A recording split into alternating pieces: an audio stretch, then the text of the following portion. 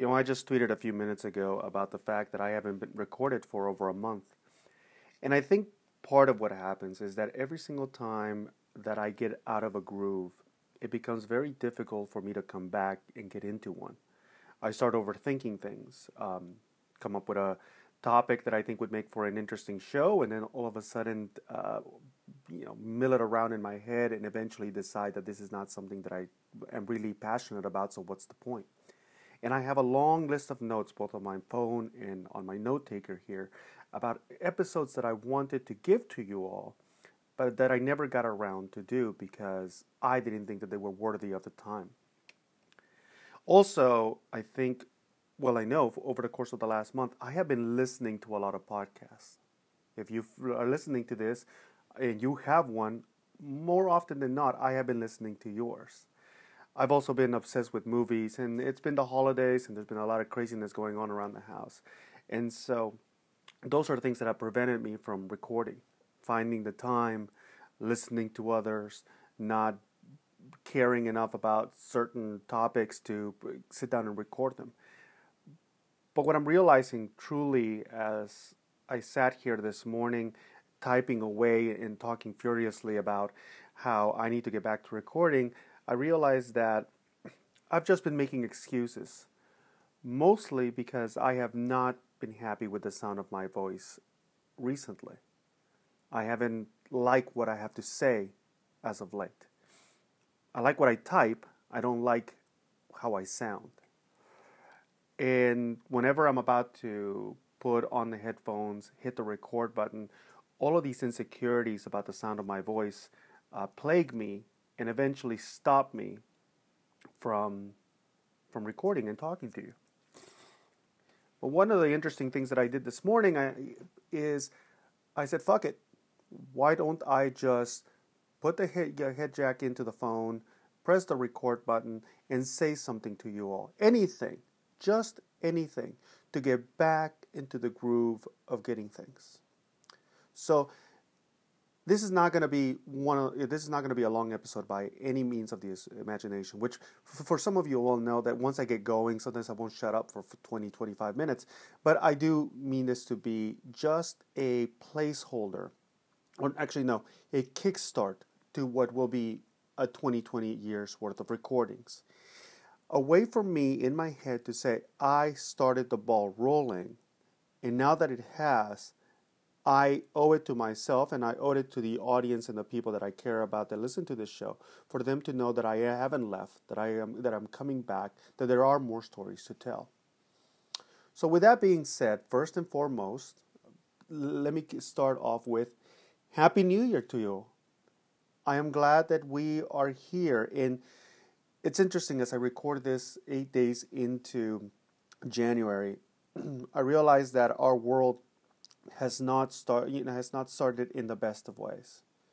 Unfortunately for our country here in the U.S., and I do say we because we are a country of people together. And regardless of the fact that I don't care for this president, it is we the people that do things under the umbrella of one flag. So we, the people of the United States, have started a conflict with another country.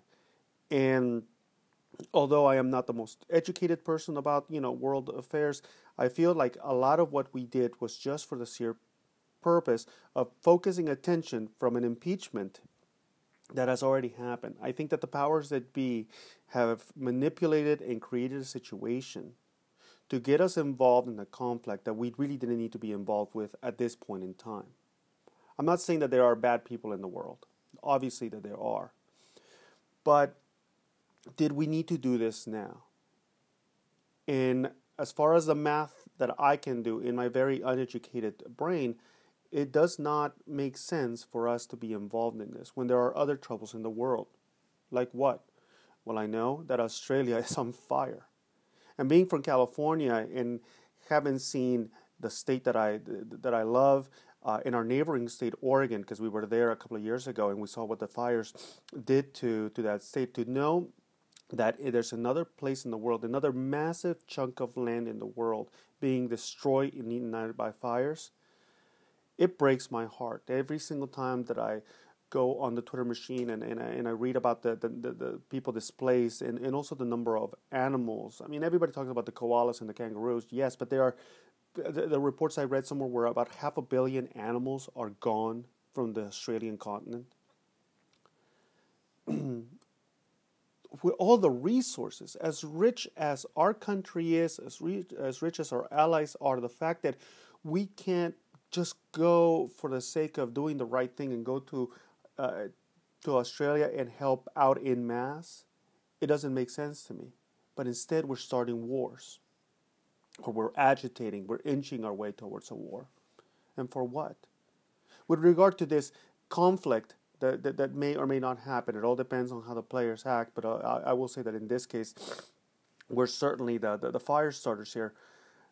As far as this conflict is concerned, I think about a couple of things. Number one, the families, the sons and the daughters that are going to go off to war to fight people from across lands, who may sacrifice their livelihoods, and for what reason? We're going to take a big chunk of a whole generation of young people for the purpose of what? And I tweeted about this too, the fact that I don't give a fuck whether you're on the left or on the right, but especially if you're on the right, which more likely I am not going to agree with you politically. But even as I may not agree with you politically, I would not want you to lose a son or a daughter to a conflict like this. Their life is too precious to me. And I would hope that their life is too precious to you too. But a lot of these people that are, hey, this president can do no wrong and this is the right course of action. Truly, if you believe that, are you willing to sacrifice your sons or your daughters to this? If the answer is no, then you should be honest and you should let those people that supposedly hear you know that that is not okay with you. But then on the flip side, to the men and women, and sons and daughters in other parts of the world where we are now going to escalate and ravage countries and bomb from afar and do all of that. The fact that we are creating the next generation of people that will hate our country, that we are going to start that cycle of hatred and animosity and for what? And the only answer that I can come up with is that this is to save one man's political aspirations, and that's it. That's the only thing. Now, that is a very simplified concept of what's going on in the world, but I think that to a certain degree, when you take out all of this other noise that's around these issues, I think that's what you got. Just a man who's trying to save himself politically, and who is using the power of his office to kick off conflict somewhere else. And that is dangerous, it is irresponsible, and it says something about our systems of governments where a president can do that, where the power of war no longer rests in the electorate or in the elected officials, the Senate and the Congress, where they are the ones that are responsible for war. That it relies in one person only, it seems, under the umbrella of a commander-in-chief, and that he can go out there and kick things off and in the process destroy the lives of not only men and women in other countries, but men and women in this country that we're supposed to care about. And that's where we're at. And then there's other things around the world. I mean, of course, disaster is just part of the natural way of things. But I think that we as a human race have the ability to tackle a lot of the issues that nature by itself throws at us. But that means that we need to stop focusing on these petty grievances that we have with one another and go out there and help out those that are in real need. 10 minutes in from what was supposed to be a short, happy New Year. And aren't you glad that you stuck around for all this long when I'm talking about fire and death and war? But let's keep it positive, or let's switch gears and let's stay positive for the year to come. There's a lot of adventures coming to my shores here recently, and there are things that I would like to talk about. First and foremost, I went to the store yesterday. We went to the shoe store before a show that we were going to watch, and it is that time where my son, my oldest, he's he's in his teens. It's time for him to get new shoes, and we walked into the place and we started looking, and first and foremost, holy shit, I didn't realize how expensive shoes were. I mean, I knew that they were expensive back in my day, but we were Payless shoe store kind of people. I couldn't believe walking into the DSW that we went into yesterday of how expensive the shoes were. And so we were looking for bargains and discounts and whatnot, a lot of the stuff that they're getting rid of for the end of the year. And my son, I told him, you got to get something. And so he went down this aisle and started looking for things. And after being upset by the price, the next thing that upset me is the fact that my 13-year-old, a guy who doesn't even have a mustache yet, he's a size 11 shoe. I went to try his shoe on, and I was swimming in it. And at one point, my heart broke a little bit because he's not a little kid anymore. He's a big guy. And at the same time, even though I was swimming in his shoes, I was so proud of the fact that he is the tallest tourist on file, as far as I know. I have this big kid. He's about 3 inches taller than I am. I'm 5'7", and it's just this athletic, good-looking kiddo, and I get to call him dad. And to a certain degree, yes, it made me feel a little bit old. But it was overtaken by the pride of the fact that I have this big lumbering kid who my wife and I have to figure out how to feed. And it's the greatest feeling in the world. So that was really cool. And then we went to go see the Blue Man Group, which is doing a tour here in LA. And just enjoyed it. My wife and I had done Blue Man Group a long, long time ago in Las Vegas. And this was my first time seeing them, and after 15 years. And they still put on a great show, and my kids were all into it. They were really confused by it in the very beginning because you don't know what the heck he's talking about. And it was a surprise that we were going to take them to see it. And but those guys are a lot of fun. And if you haven't had the opportunity to go check out the Blue Man Group, I really think that you should. It's... I think it worked great with little kids. We went on kids' night, and the kids were gobbling it up. I do think that you need to be close to the action because a lot of the emotions and a lot of the humor really comes from their faces and their interactions. And if we were seated a little bit too high up in the auditorium that we were, and we couldn't quite see all. But even with that, it's still a fantastic show and one that you should definitely check out. And we had a deal where it was... adult can take one kid free, and so it made it feasible for us to take them. The other thing that we will not be doing is go to Disney this year, and probably not for a long time to come, which is sad because I would love to go check out the new Star Wars land. My sisters have, and they rave by it, and I know that I would probably love it to no end. But yesterday we were so excited that they had a Disney, or somebody reported that Disney was going to have special pricing for California residents, and it was going to be $67. So I'm like, holy shit, that's a really good price. And so I started looking up, I pulled up the link, started reading about it, and all of a sudden I realized that it would be, you have to buy a 3-day pass or something along those lines at $67 a piece. And so we have a family of 4, and when you do the math, you end up spending about $1,000 or so on tickets to Disney. And could we afford it? Possibly. I mean, we would have to stretch and make it work because it really would be a frivolous purchase. But at the same time, I just don't feel like we should have to. Well, that sounds Yeah. I just don't think it's worth it. And I'll tell you why. For us we could either spend that $1,000 on that, or we could get whole day, we can do your yearly passes for Knott's. We could get yearly passes for Magic Mountain. We could get yearly passes for Universal Studios. With that kind of money, we could also, go to a whole bunch of national parks, which is always fun, and we're always camping or trying to go out on the different hikes and explore new places.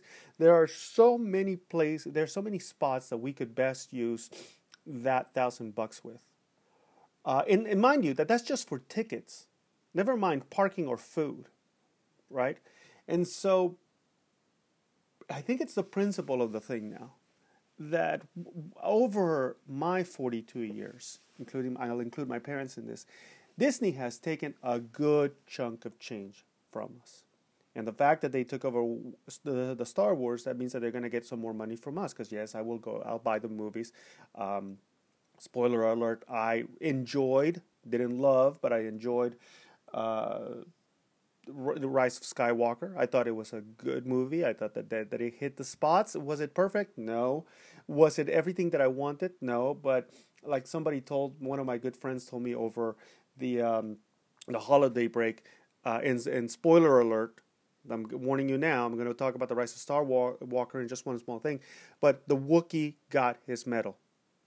And that is redeeming. I actually cried during that point of the movie because Chewbacca deserved the medal, and I'm glad that they righted a wrong that they got it in Episode 4. But anyways, yes, I will go out there and buy, because I have to be a completionist and own all the Star Wars movies, even though I probably will never watch the original trilogy again until I have grandchildren. If my kids want to watch it, then more power to them. We also got the Disney Plus because you had to do it. Whereas I wasn't super excited and thrilled. I wasn't as excited and thrilled as I thought I would have been about The Rise of Skywalker. I am excited and thrilled about Season 2 of The Mandalorian. That is a fantastic show. Yeah, my kids are huge fans of the Baby Yoda. I'm a fan of the Baby Yoda. I want that little guy to be all right. I care about him so much. If something were bad to happen to Baby Yoda, I'd probably be destroyed for a good 30 minutes. I'd be okay after that, but for the first 30 minutes, I would be inconsolable. So, but again, all of these things that we have given to Disney over time. So you can't say that I haven't supported the brand over the years, but when it comes to their theme parks, I don't know that my kiddos are necessarily missing much on not going. Because I was also thinking about it. Okay, so we spent the $1,000 for all of us to go to the Magic Kingdom, and then what?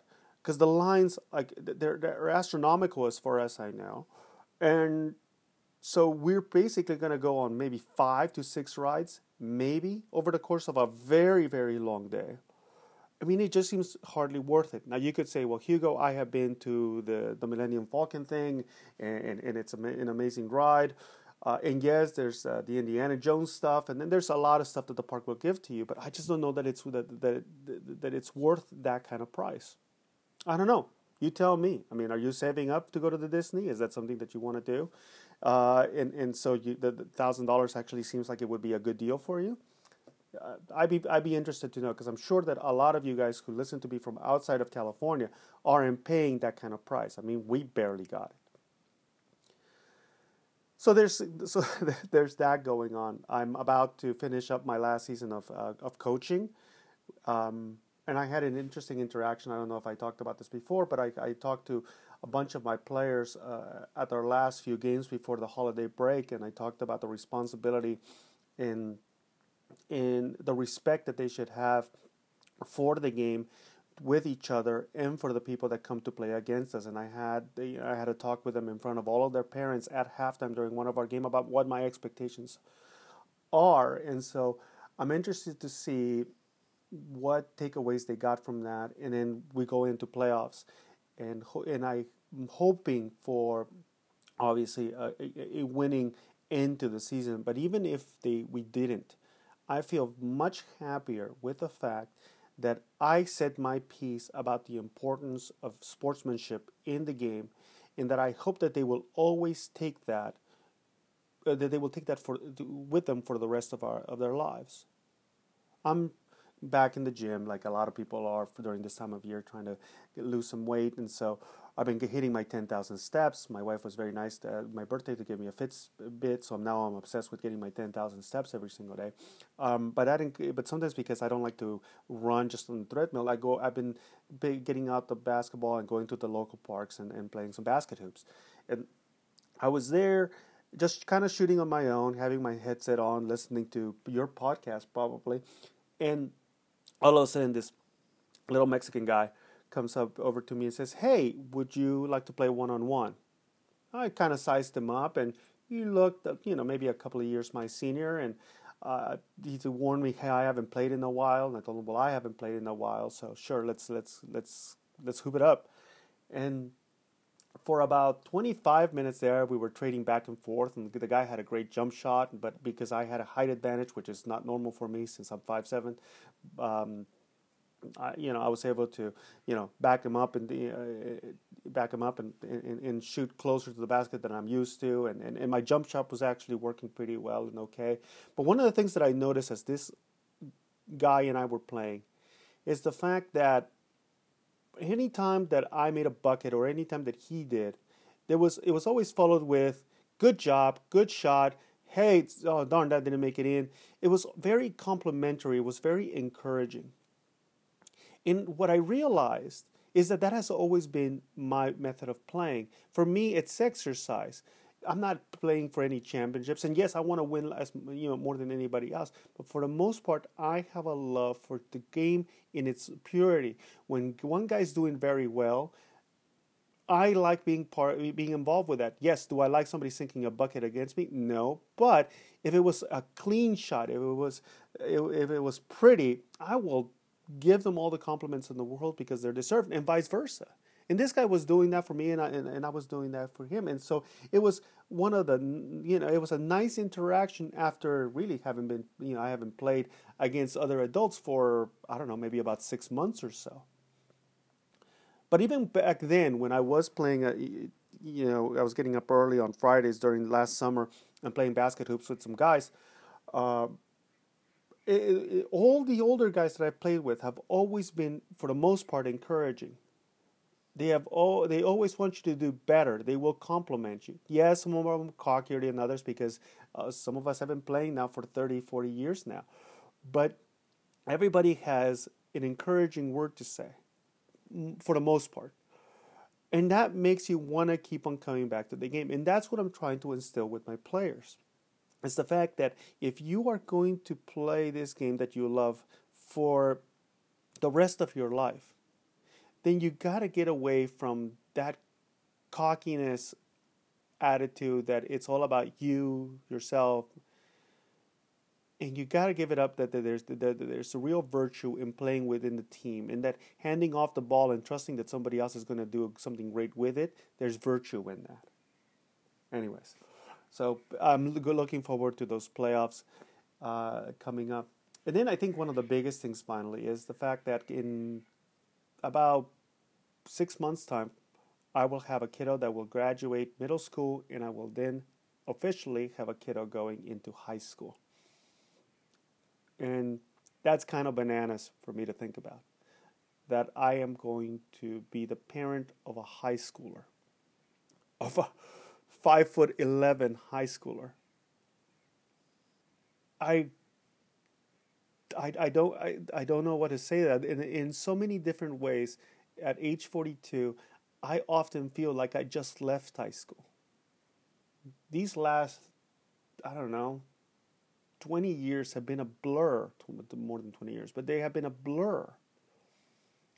When I'm playing hoops, like I said the other day, I felt like a high schooler. I felt spry and running and hopping. Now my back felt it the day afterwards, but during the game, I felt fantastic. I felt just like I did back when I was a kid. Or sometimes when I'm telling jokes or when I'm telling old references about movies that I enjoy and love and stuff like that, I feel like I'm a high schooler kid excited about a new toy or a new comic book that I've just gotten. And all of a sudden now I'm going to have a kiddo that's going to be in that actual sphere. He's gonna be a student at the high school level. And I'm nervous for him and excited for him at the same time. Nervous because he will be, I mean, I guess I'm a proud dad, but he's a good-looking kid. He's a popular kid, but not cocky in the sense of being a dick. He's cocky in the sense of he just knows that he's a smart kid and that he's capable and that he's looking forward to the challenges of it. And so people tend to like the fact that he's even keel. So sometimes I worry that I project on him too much and that I'm really worried because I see him like I saw myself back then, and I was a spaz. So the first high school years were a little bit difficult because I was that. I didn't have his confidence. I worry about the fact that if things have gone by so fast in the last 13 years, the next 5 will go in a blur, and then all of a sudden we have not a high schooler anymore, we have a college-age kid. We're going to have to pay for that college. And how are we going to do that? And that's why this year has to be one of transition for me, because I've had it very easy in a lot of ways. My wife is an amazing woman, and she has been able to carry the load financially of our household while I've figured out what it is that I want to do in this next phase in life. I've talked about this before on the pod, the challenges of a family in transition. But now we have to figure out a way to take care of things. And that will come in a New York minute. And so how do we go about that? And so that's why 2020 has to be a transition year for me, because since the kids don't need me as much, I need to take on more of the load. So that's really weighing on my mind. And in addition to that, I also am mindful of my health, because although at 42 I'm relatively young, I can't say that for a long time I took care of myself very well. I have told you all stories about, how much partying and drinking and cavorting I did back in the day, and sometimes I feel that those chickens are coming home to roost, physically. And so I am very mindful of the fact that in the next 8 years, if I don't take care of my body, 50, I'm going to be hurting seriously. And so I'm doing everything that I can, and some days are easier than others, to keep myself in as good of a shape as possible. Also because there will be, I hope for him in these years, there'll be competitive, competitions, athletics, that they'll be part of his life. And so I would like to be able to help with that. I think one of my most proudest moments was last summer when he and I started going on runs, and I was in really bad shape, but he had said that he wanted to do cross country, my son, and I told him, well, I'll train with you. But when we went on our first few runs, I was out of shape, out of breath, and hurting bad. And then by the end of the summer, I wasn't keeping up with him. I don't have his long legs, and I don't have his speed anymore. But I was right there toe to toe. And then all of a sudden I realized that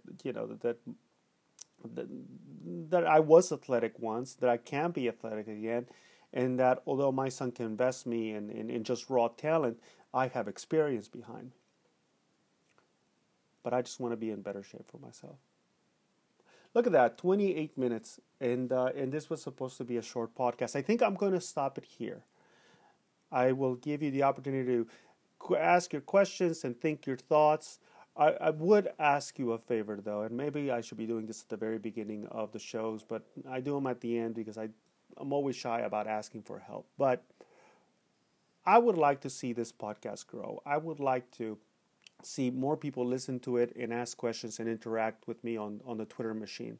Many of you who listen to this show know that I'm one of those folks that loves to interact with you, that likes to get ideas from your posts to me and the conversations that we have back and forth.